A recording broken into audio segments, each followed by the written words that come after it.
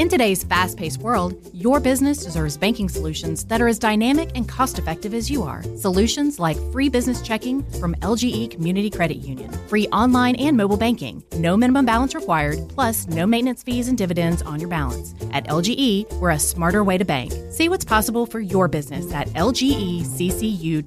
No monthly maintenance fees. Other service fees such as NSF, overdraft, wire, and stop payment fees still apply. Not all businesses will qualify. Membership eligibility and base savings account that keeps a $5 minimum balance required. Team all year long. Now more college football talk with the king of college football. It's the Chuck Oliver Show on Southern Sports Today. Thursday on the Chuck Oliver Show, and we're talking college football because that's what we do. Among that is Hugh Freeze, who's been a very busy man. It was sort of tongue-in-cheek, but when, I don't know, the trees got rolled when Saban quit, but Hugh Freeze was busy, man.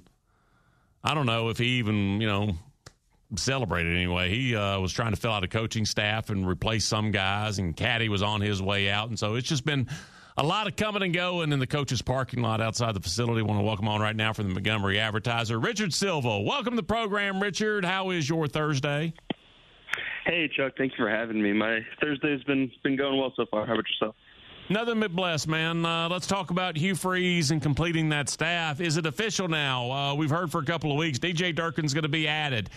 Is he added, and is it DC, co-DC, he and Charles Kelly? What's going on?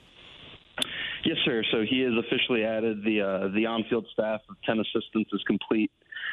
His title, according to Auburn, is defensive coordinator, and Charles Kelly is co-DC. I'm not sure how exactly those titles work. You'd think there would be two co-DCs, but regardless, they will both have a hand in the defense.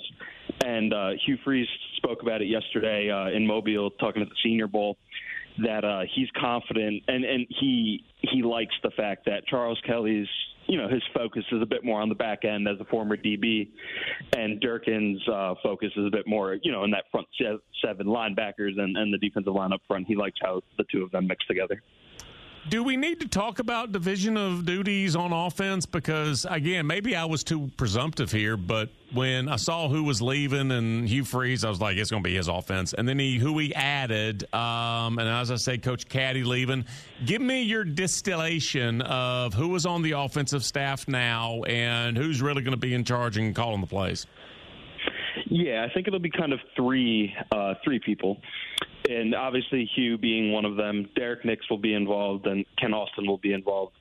In terms of calling plays, I don't know who and I don't even know if Hugh knows, to be honest with you, of who's going to be doing that the majority of the time. But I do think the three of them will have a hand in it. Ken Austin, the new quarterbacks coach, he was on the staff last year.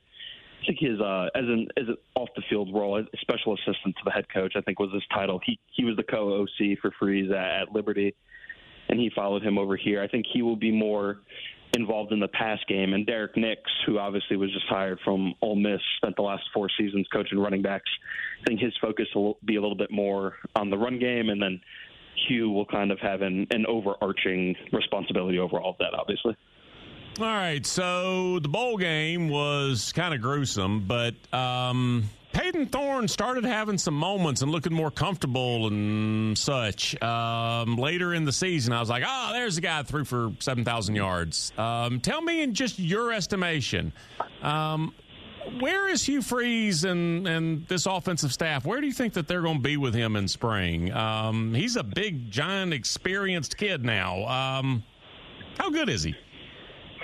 Yeah, I think, the staff will, and whether or not they're telling the truth, the staff will call it a competition between, everybody in that room. There's 4 scholarship guys now. There's Peyton, there's Hank Brown, who will be a redshirt sophomore in this upcoming season, Walker White, the true freshman coming in, the 4-star, and then there will also be Holden Garner, who's been here for 3 seasons now. He was Harson's last class.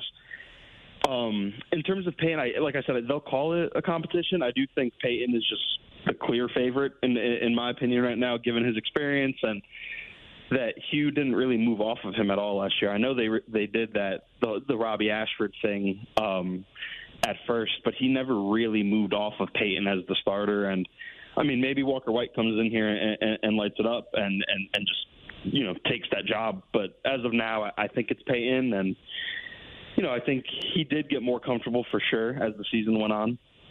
I'm curious how he's got to learn a whole new offense now, so it's not like he's getting year 2 in the same offense. So I'm curious how he's going to deal with those issues. All right, let's talk Will Redmond. This was probably, a week ago or so, but it started in motion, and LSU had already been looking at Ole Miss to kind of bring back somebody, and now Lane's gone out and taken somebody from Sark, and so it just happens. Specifically, just drop this into an Auburn fishbowl. Will Redmond, what does Hugh Freeze want this to equal for football?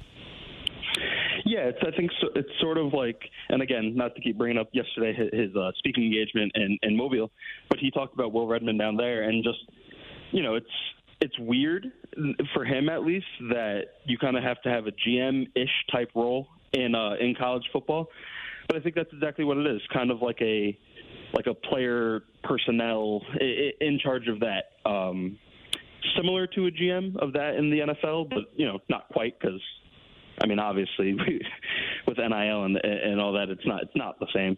But in a similar vein to that, and I'm curious how he'll fit in and how much he will talk about him throughout the season, because I think a lot of that work is background work. But I'm curious how Hugh talks about him and how much praise he gives him throughout the year.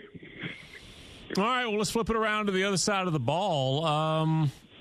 It's even hard to ask this. It's not supposed to be, because we're less than a week out of a signing day that I don't think is going to be extremely impactful if Ryan Williams, follows through with his thing. But where do you think the defense will be in the coming season? Because I liked the coaching until 4th and 31 for the most part.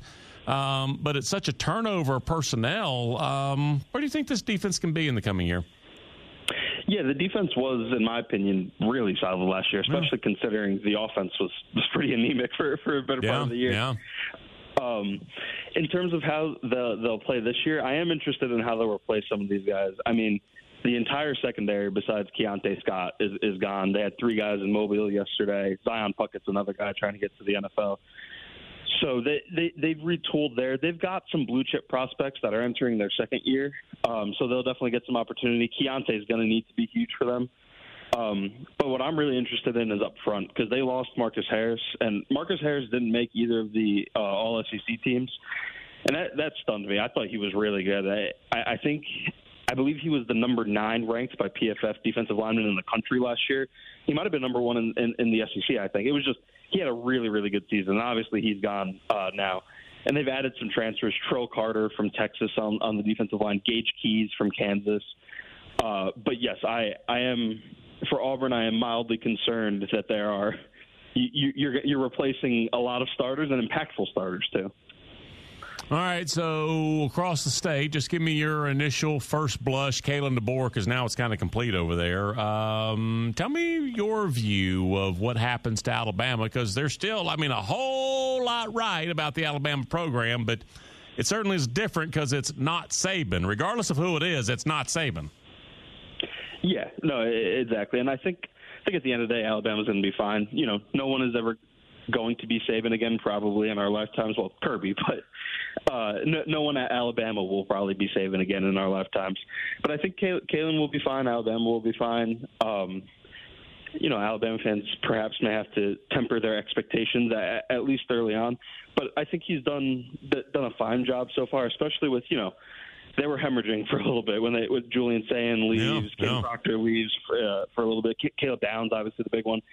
But I think it was a mark of good self-awareness to lock up Ryan Williams, where I would assume that, they did whatever they had to do because they know they couldn't lose that one, and they couldn't lose that one to Auburn. So I think it was a good mark of self-awareness by him and his staff to be able to shut that one down and get a big win. If we go back to the last time, it was a full month, a full 30 days with Brian Harsin and Alan Green on the campus together to where it is now. Talk just general feel and then also the functionality versus dysfunction with the football program specifically, but also just the athletic department and the overall vibe of it all.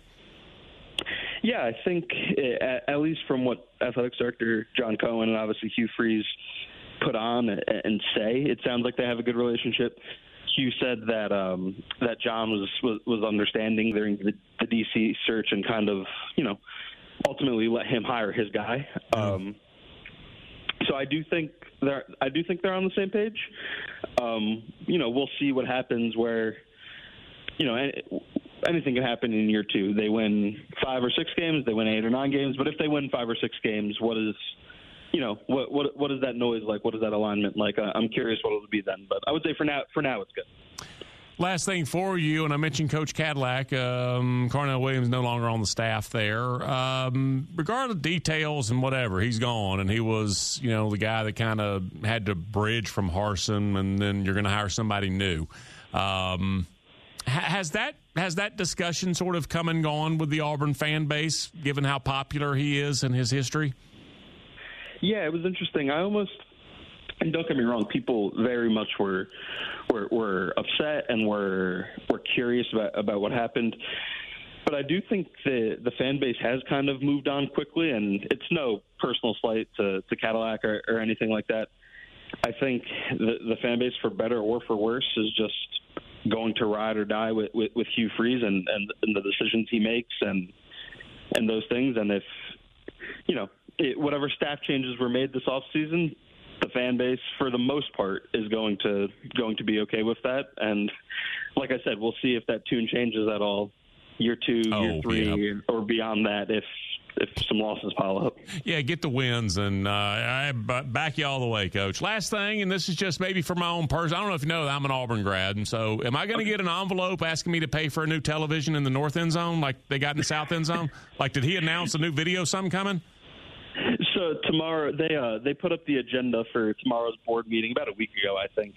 And yeah, the new video board, the new Jumbotron that John Cohen's been talking about since he got hired. It seems like that ball's rolling.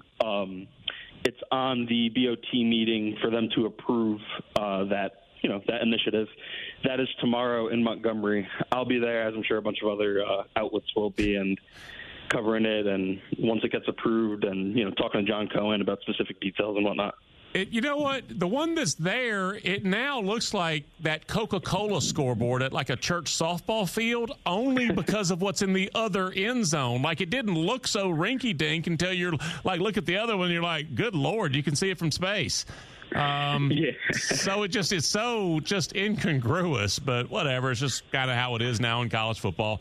Richard, appreciate you, brother. Thank you, man. Thank you very much. I appreciate you having me on. Man does it in a big way for the Montgomery Advertiser. Mentioned this that brought it up a couple of weeks ago for whatever meet. It was $14 million. It was Jay Jacobs. Big fan of Jay Jacobs. One of the nicest people you'd ever run across. Was, I want to say, a walk-on lineman at Auburn. Back when Pat Dye was the coach, maybe first the coach, played on the Sugar Bowl team against Michigan in '83. He went from assistant strength and conditioning coach to athletic director. Hey, did you know Jay at all? Didn't have any dealings with him, but obviously over at Auburn, they've had interesting paths for people that AD job. David Housel got there, too, not from a typical path to the sports AD information.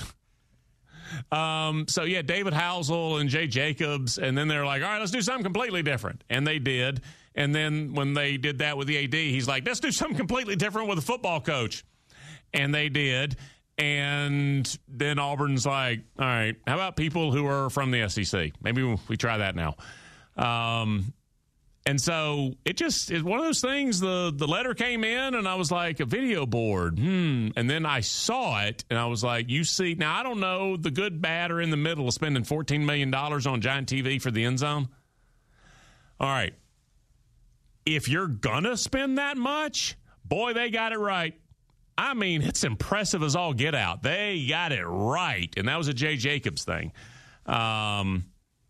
And so in the other end zone, though, you look up there and you're like, oh, I just got a regular old scoreboard, which now you just can't have. I think it was Georgia. Credit Kirby, man. Credit Kirby. Georgia had a game against Notre Dame, a home game against Notre Dame, that they most likely were going to win, we thought. And actually, as I might remember, Ian Book had like sort of a shot put throw at the end that at least by scoreboard could have, done something. But there wasn't a minute of that game I was ever really worried that Georgia was going to lose. But the point is, it was historical for the first time in the history of history. Notre Dame football was going to play in Athens. And so everybody was going to watch. That's when Georgia cut the ribbon on that ribbon board. That between the upper deck and the lower deck, and where the suites are, that digital ribbon board. It's unbelievable. And they waited and said, all right, now. And everybody's like, I wish I had a ribbon board. Can't put one in the middle of the season. So nobody knew about it and whatever else. Everybody's like, I had a ribbon board. And so now other places have them. So it's just what you're doing everywhere. And normally you will see when the rival has a new whatever put in, you will go for a little bit more square footage, or it used to be we have to have 30 more people in our max attendance, et cetera. They're actually going the other way in this. Tuscaloosa, they put a new video thing, and they didn't pay attention to anybody. They didn't even try to challenge that, and you're actually reducing capacity. So after decades and decades and decades of trying to one-up by being bigger and more, we're actually doing the opposite now. All right, we break. Continue more. Chuck Oliver Show this Thursday next.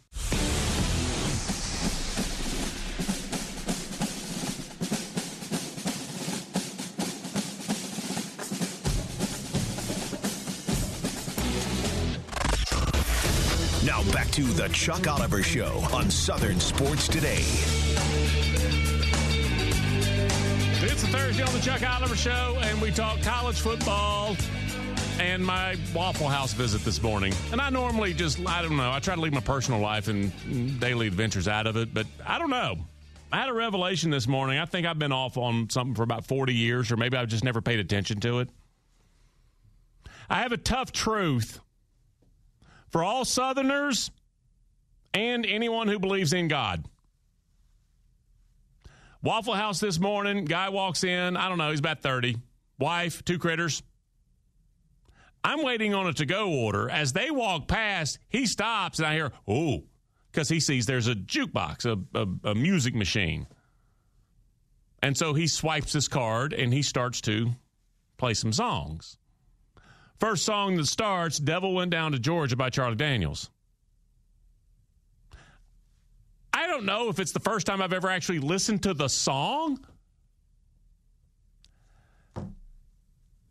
Sorry, guys, Johnny lost. And I don't think it was close. Band of Demons, way better. Granny, Does Your Dog Bite? No Child No. Sorry, I get your soul.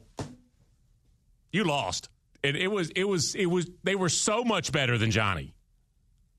So I don't know. Revelation this morning, he lost, and I don't even think it was very close. Hey, how's your Thursday? Now, see, this was not in any way the direction I thought you were going from the Waffle House jukebox. I admit I've not seen a Waffle House jukebox in a while. Oh, they're all digital now, and so you can pick, literally thousands of songs are in there. So they don't have the deal where you could, play the song that's Nothing Like Grits at the Waffle House or whatever? They may have Waffle House classics on that. I was impressed. The reason I said guy's about 30, he's playing a Charlie Daniels song from before his birth. Why? Because it's almost an anthem that we all just kind of hum along with, and I'm like, wait a minute, no.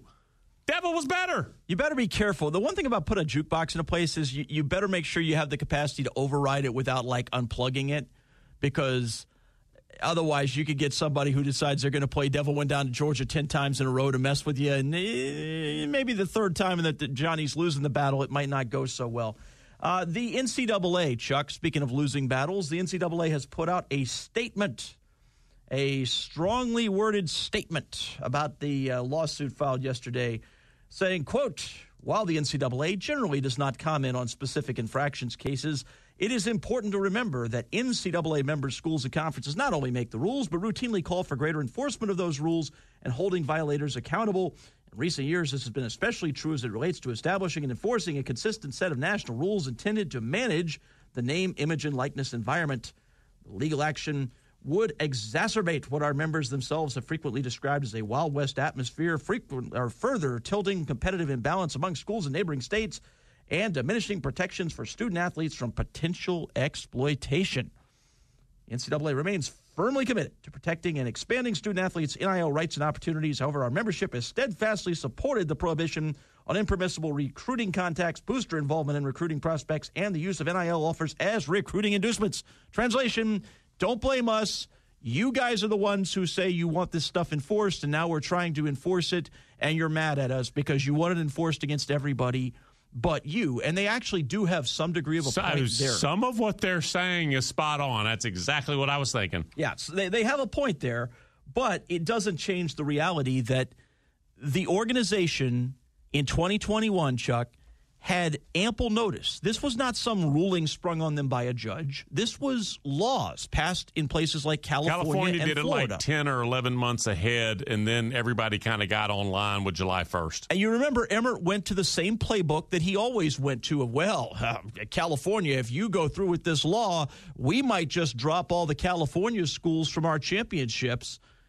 And they didn't bite on the bluff. No. And all of a sudden, Florida took it, and a bunch of other states. And all of a sudden, you're saying, okay, so now you're going to try and hold a basketball tournament with South Dakota State against Maine. Go Fighting Sioux. Good luck with that. So rather than actually offer meaningful policies, North Dakota. Meaningful policies, meaningful guidelines, Emmert literally 2 days before the deadline sent out a thing saying, well, follow the law in your state, and if not, then just sort of do what you like. That's literally what he said. Y'all run along now. Just go with whatever feels right if your state didn't pass a law. I'm sorry, guys. Yes, you're right. Yes, some people are hypocrites on this, but your $15 million a year president could not have screwed this up worse if he tried. So coming off as all haughty about you want us to enforce this, you guys screwed the pooch on this as badly as you possibly could have, and that is completely on you, no matter how many strongly worded statements you put out. And the part about any lawsuits will only slow down what you just said you wanted. If you can start time yesterday and put aside all the context about how you got here, okay, you're right, NCAA, that these pending lawsuits will only slow down the implementation of what all the schools have said they wanted. You said you wanted enforcement, now you're going to sue us. It's only going to make it tougher. You're right, but we're here because of you.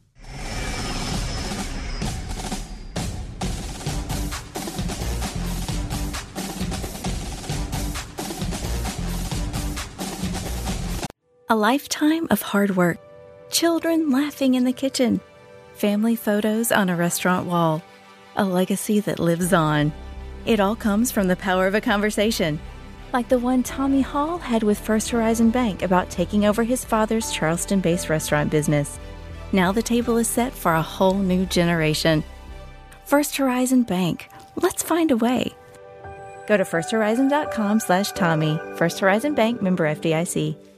Hi, I'm Mark Beckham with Atlanta Ramjack. We specialize in only foundation repair. What is foundation repair? Foundations sink or settle. These issues need to be addressed. It only becomes more costly the longer you put it off. What is the biggest cause of foundation problem? Either poor construction, inferior site preparation, or weather. Drought causes cracks in your foundations. If you see any signs of foundation issues, please contact us at atlantaramjack.com.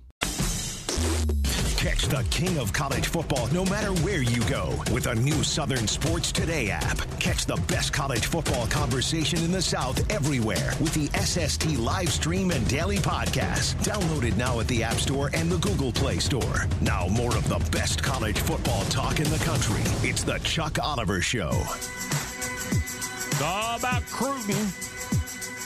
And that now means something different. Like option football used to mean who carries the ball on the ground, the fullback, the quarterback, or the pitchman. Option football now is who do we pass it to? Cruton is obviously from other schools. It's from your own roster. It's Cruton all the time, and that's relationships in Alabama over the past. I want to say it was like 2 days ago, maybe 3 days ago, hired a guy, Jatavis Sanders, who had a lot of success kind of charting the course in Raleigh for Dave Doran and the bunch there, and now Alabama's at another former recruiting coordinator at a big-time program, TCU. Going to talk about all of that. Lot of stuff going on with Alabama right now with a new head coach finalizing things from Bama Online. It's an on-3 thing. Clint Lamb. Clint, welcome to the program. How's your Thursday? It's going fantastic. How you doing today? Nothing but good. So Kalen DeBoer, you're not from around here. Well, he understands recruiting, and so he's loading up on that end of it. Talk about both of the hires over the last few days, I'll say, from NC State and now from Texas Christian. Yeah, I think, started off with Jatavius Sanders. Obviously has a lot of history at NC State, top 30 recruiting class, number, I think 29 overall, according to On3, 2023. Number 34 overall, and I think Sanders actually joined in March of 2022, if I'm not mistaken. And when you look at the previous three classes, they were in the 40s and the 50s and I think the high 30s. So obviously there's an improvement after he got there. You look really at just how much he played a role in some of these NC State freshmen who had a lot of success. Kevin Contraception, Kendrick Raphael, both those two guys had a lot of success in year one. You talk about the players that he was recruiting in 2024 with Terrell Anderson, who was a top 100 recruit. I think On3 actually has him as a borderline top 50 player. And number 9 receiver, they were able to sign him. They were able to sign running back Jonathan Taylor, Elijah Groves, a linebacker, all 4-star players going to NC State. You look at the guys that he was able to help bring in as far as the transfer portal. I think that NC State did a really nice job as far as Grayson McCall and Noah Rogers. I mean, just the list goes on as far as what he was able to achieve as far as working behind the scenes of that NC State program. And then you look at Hodges there at TCU, a lot of the same thing. I mean, he's one of the most well-respected off-field recruiters in all of college football. He does a great job of building relationships all across the country. He's got the experience that you look for working in the big-time programs. He worked under Urban Meyer at Ohio State. He's had opportunities at Texas Tech and Purdue. Just a very smart, creative guy in how he approaches things, very good at building relationships. And I think when you look at these two guys collectively, there's no doubt. I mean, there's one area that people had concerns with when it came to Kalen DeBoer coming to Alabama, and it was, can you recruit? And I think, the results haven't started pouring in yet other than Ryan Williams and getting him back in the fold. And obviously that was a huge deal. But based off of what we've, seen as far as the kind of staff that he's bringing in, the support staff and all that, obviously recruiting is going to be a primary, emphasis for this staff. And I think they're going to do a pretty good job of maintaining. Will it be Nick Saban level where it's number 1 or number 2 every single year? Maybe, maybe not. But either way, I don't think, based off of what we've seen the approach be so far, that people need to be overly concerned with will there be an emphasis on recruiting. Continuing talking Alabama from Bama Online. It's an On3.com thing, man. On3 Sports does a great job there. Clint Lamb on with us today. So let's talk. You mentioned there we were talking recruiting, and Ryan Williams, you had mentioned 5-star who had reclassified, decommitted. All right, now I'm back in the fold. So he will sign, I assume, in 6 days or so. Just with the portal was its own deal, but just high school class and who was committed and all that, was there a lot of movement? Is there a net gain or loss by projection right now as far as high school kids for this year's class for Alabama? Ask that again. I'm sorry. I'm not sure I understand. I'm saying, like, when Nick Saban quit, just as the portal is its own deal. I'm not talking about the college kids who, decided to leave. When Nick Saban left, if you're talking about high school kids who were committed to Alabama at that point, where is the Alabama high school class right now this year following the transition from Saban to DeBoer? Well, obviously, you lose Julian Sayin, you lose, Jameer Grimsley, who I think is a very underrated corner. I think he's got a lot of upside long-term, kind of a developmental guy. But, the transition hasn't been as rocky as you would think. Obviously, there's players that have been in the program who have decided to leave. Caleb Downs was a key one. I think a guy like Caden Proctor was already going to be a guy who's going to be looking to go elsewhere. I think losing, Isaiah Bond and Amari Nyblack and some of those guys, it's a big transition going from Nick Saban to literally anybody. But I think Alabama's done a very good job. Greg Byrne in particular he identified very quickly what he was looking for as far as a successor. He goes out, he makes the pitch, he gets his guy in Kalen DeBoer, and DeBoer stabilizes the ship fairly quickly. So as far as the high school guys in the current class, I think they've done a good job of holding that together pretty well. Mm-hmm. Obviously, Julian saying losing a player like that, you never want to, but at the same time, they were able to bring in Alex Mack, who I think has a lot of long-term upside as well, especially in Kalen DeBoer's offense. So I think that they've been able to maintain as far as the talent level on the roster. There's going to be some drop-off. It's not as deep as it was under Nick Saban necessarily, but it's still one of the most talented rosters in college football, and that includes this 2024 class, especially when you add in a guy like Ryan Williams, who could be a true difference maker, I think, even from day one. You always need to keep at least one person around to tell you, how to get things done around campus from the staff. But Kalen DeBoer, I believe it goes a little further than that. What did he like about Freddie Roach and Robert Gillespie? Because they're the two holdovers. Just the fact that they bring that continuity factor. It's not a completely new staff where every player in the locker room is getting to know nothing but new coaches. There's some familiarity there. Freddie Roach, I don't know why he's gotten such a bad rap from some Alabama fans as far as his ability to recruit his own position. I don't think it's ever had anything to do with him. Any sort of drop-off on that front, I think, has been more schematic-based. Because you look at all these other positions and all these guys they love Freddie Roach. He does a fantastic job recruiting them.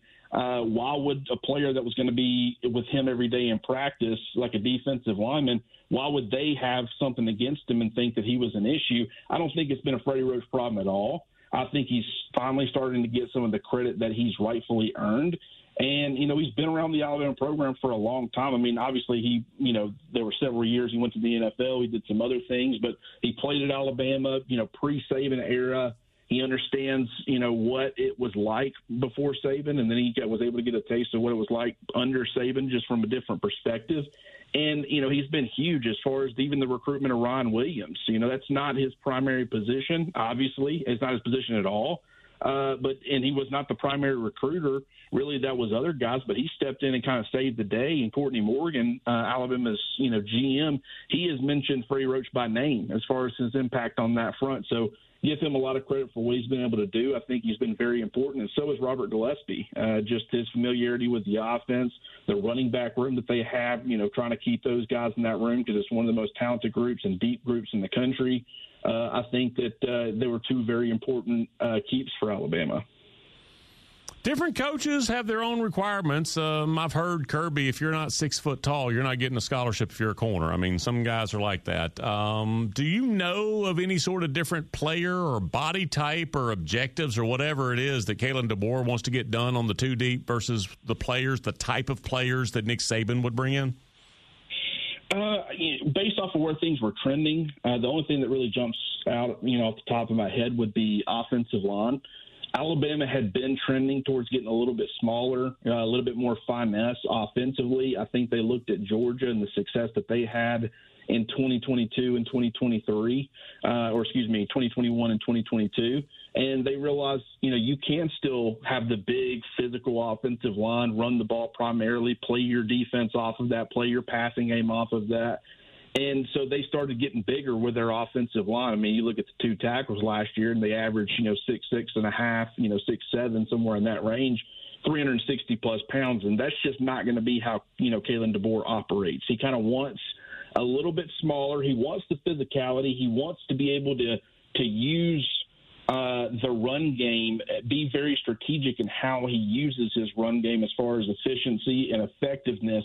And, he really asked his offensive linemen to do a ton. I mean, it really what he throws at opposing defenses is very complicated to keep up with. I don't think it's complicated to a point where it hinders your offense in any way. I think it's very standard from their side of things. It's just a lot of different looks. And the offensive line is going to be a little bit smaller. They go out and they add the center from Washington. I think that was big, Brailsford, because, he's only, 6'2", about 275, 280 pounds, not an overly big guy, but he was very effective in Kalen DeBoer's system, whether it be, in pass protection, also really good as far as his run blocking. He's not going to be a mauler type player, but very efficient in his technique, and is going to be able to move guys and grind guys out of the trenches. And that's the style of player that I think Kalen DeBoer wants along his offensive line for the most part. I'm not saying that they won't have size and length. I'm not saying they won't be, have an emphasis on physicality, especially in the SEC. It's just going to be built and look a little different than what it was trending back towards under Nick Saban. All right, I want to ask you about one kid, and if Kalen DeBoer has identified any specifics about Austin Mack. He's a quarterback at UW. He redshirted last year. He had reclassified to get into that recruiting class, and so he's decided to transfer with his head coach. Never played college ball. He's got 4 years left. By my understanding, Jalen Milroe will be back. Ty Simpson is still there, and Dylan Lonergan, who was a true freshman, actually he's a high school senior last spring, and they were like, hey, this guy's really good. They're all back. What is the idea with Austin Mack? Well, I think, number one, it's kind of like, an NFL, a new NFL head coach.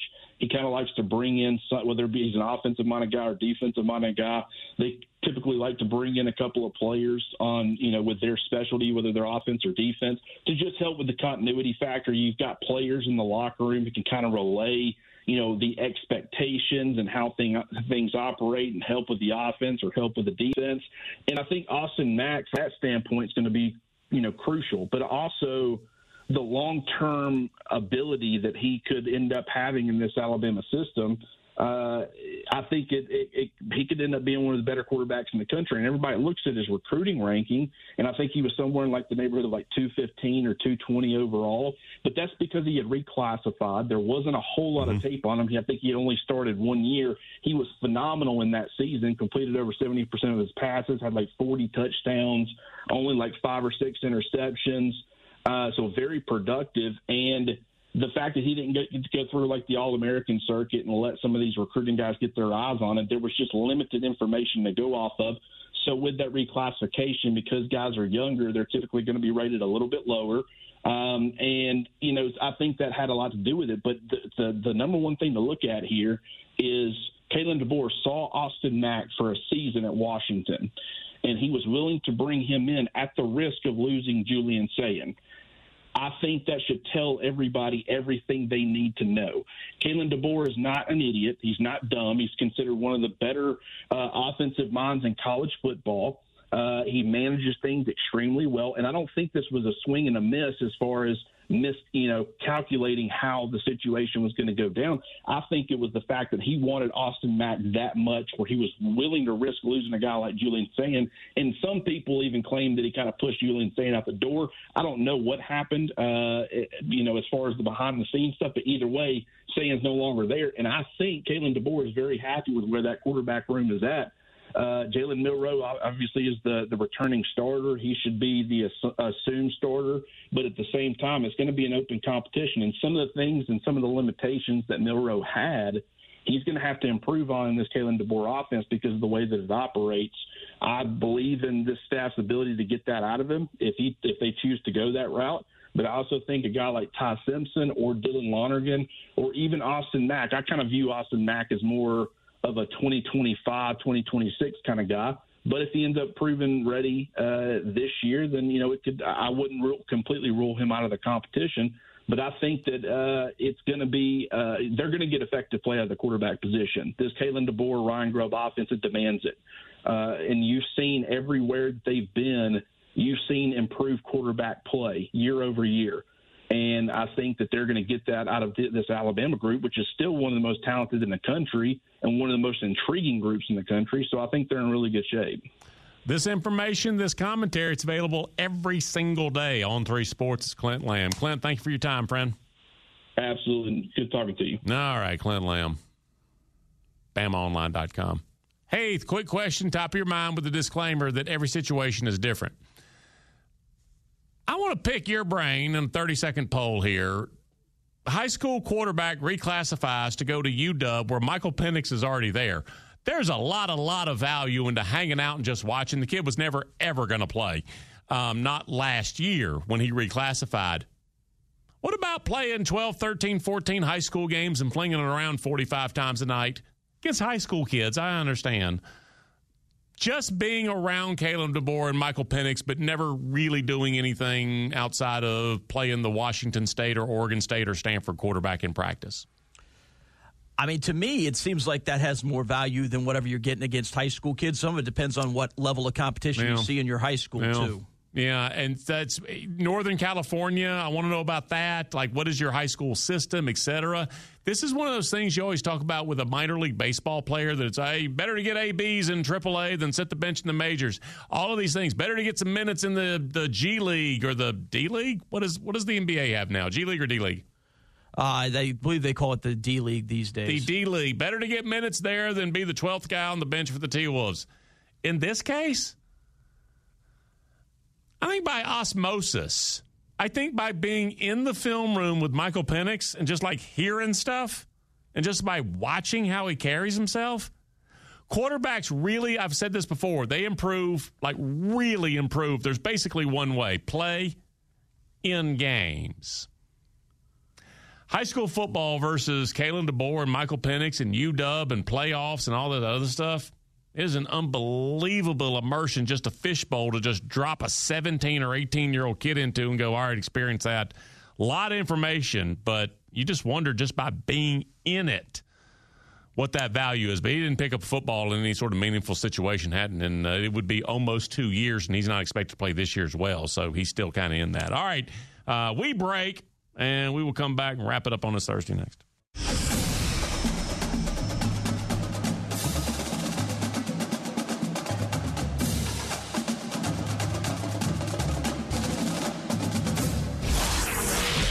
Now more college football talk with the king of college football. It's the Chuck Oliver Show on Southern Sports Today. I think we've only lost one game in 2 years in November. I could be wrong about that. But so if we can – if that holds course and we play well at home and play well late November, then, we have a chance. The schedule really, looks good for us to, get started on the right note and then got to finish strong.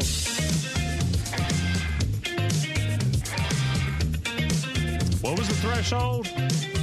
How many games have we lost in November the past 2 seasons? I'm not going to check his work. I don't know. It's not nothing, but kind of narrowing into maybe something that kind of fits your... Joey McGuire, the Texas Tech head coach, and was well regarded when the hire came in, and they've had some success there. He's talking about his schedule, which if you care about the November slate for the Texas Tech Red Raiders, all conference games, Iowa State, Colorado, Oklahoma State, West Virginia. I'm more interested at the front end of this. Big 12, it's a large conference. The Big 12, it is a 9-game slate, and from Orlando to wherever else. What interests me is, did Texas Tech realize Washington State didn't make the cut into the Big 12? Week 1, Abilene Christian. Week 2, at Washington State. It's a non-conference game, but it just kind of jumped out to me after the carnage that just took place and the fact that Wazoo and the Beavers don't really have a conference. Not really. Cal and Stanford, guess what? You don't really have a conference either. You just got a lot of long road trips. So I think what's going to happen is Washington State and Oregon State, they're going to get in that. I think eventually the outcome is the brand of Pac-12 will lure the Mountain West to kind of do away with. Remember, there used to be this thing called the WAC, the Western Athletic Conference. Yeah, the bigger brand takes over sometimes. Hey, what's up? Chuck, I am marveling at the NCAA ruling that just came down about the Alabama former baseball coach Brad Bohannon. You might remember famously he was let go last season with a couple of weeks to go in the season because of accusations he was in some way involved in an attempt to manipulate betting. The penalty he got, 15-year penalty from the NCAA. It could be 1,000 years. No one's ever going to hire that guy again. No. 15 years for him for show cause, 3 years probation, $5,000 fine for Alabama, and they've got an anti-gambling program. Chuck, this is somehow stupider than we knew. He texted the bettor, quote, "Hammer, pitcher is out for sure. Let me know when I can tell SU. Hurry," according to a thing he sent through the Signal app. The guy tried to place $100,000 wager on an LSU-Bama regular midweek season baseball game. Yep. told them to the sportsbook staff, quote, the bet was, quote, for sure going to win, and, quote, if only you guys knew what I knew. God. It also included him showing sportsbook staff messages from Bohannon and explaining they were Bohannon, telling him they were scratching the starting pitcher, and he hadn't told LSU. He showed the messages to the staff. He tried to bet $100K on a game and showed them the inside info. Chuck, this might be the dumbest human to ever walk the planet. The only thing he didn't do was, like, have the money, like in a cartoon, you know, where they have a bag with the dollar sign on the side of it and bills sticking out of the top. Strange but true. Back tomorrow.